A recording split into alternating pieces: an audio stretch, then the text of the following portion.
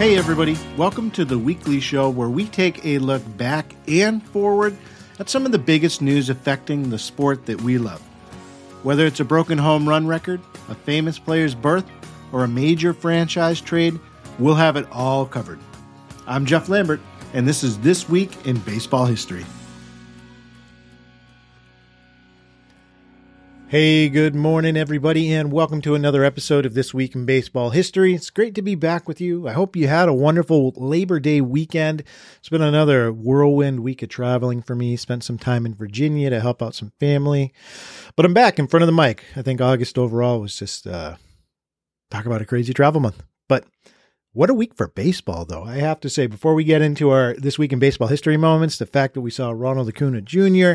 become the first player in American League, National League era history with 30 homers and 60 steals, that in itself was just fun to watch.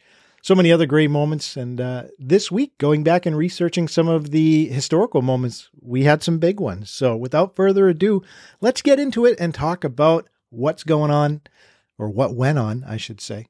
And before I start, also, thank you for being a subscriber to the show. That means so much to me. Okay, let's get into it.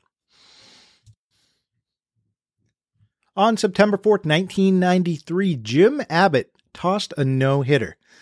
That's right, Jim Abbott was playing for the New York Yankees at the time. He threw a no-no that shut out the Cleveland Indians in a 4-0 victory at Yankee Stadium. For those not familiar with Abbott, he was born without a right hand, yet rose through the ranks of professional baseball to become an accomplished major league pitcher.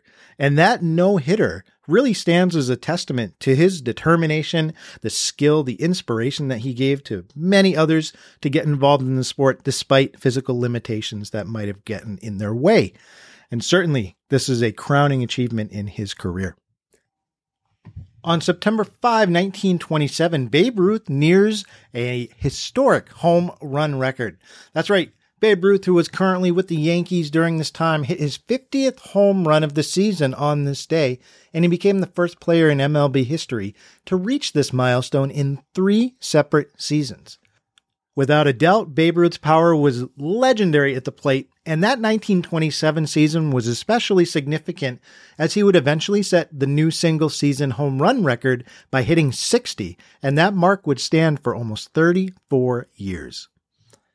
On September 6, 1995, Cal Ripken Jr. broke the consecutive games played record. That's right, he was playing for the Baltimore Orioles, and he played in his 2,131st consecutive game, surpassing Lou Gehrig's previous long-standing record of 2,130. Now, Cal Ripken obviously was known throughout his career, in addition to being an excellent defensive player, was his durability, and that achievement highlighted his commitment to showing up every single game. And he would eventually stretch that consecutive games played streak to 2,632, creating a record that I don't think is ever going to be broken. On September 7th, 1916, the Brooklyn Robins, later known as the Dodgers, pulled off a rare triple steal. So it was in a game against the Boston Braves, and the Robins had men on, and they executed a full triple steal. Now, there's not a lot of information known about the specifics of this that I can find written down, but it was such a rare moment that it was recorded in the papers. And of course, when it happens, it showcases the team's ability to combine skill, timing, and really daring maneuvers to be able to pull something like that off. So a triple steal occurred on September 7th, 1916. On September 8th, 1998, Mark McGwire hit his 62nd home run of the season.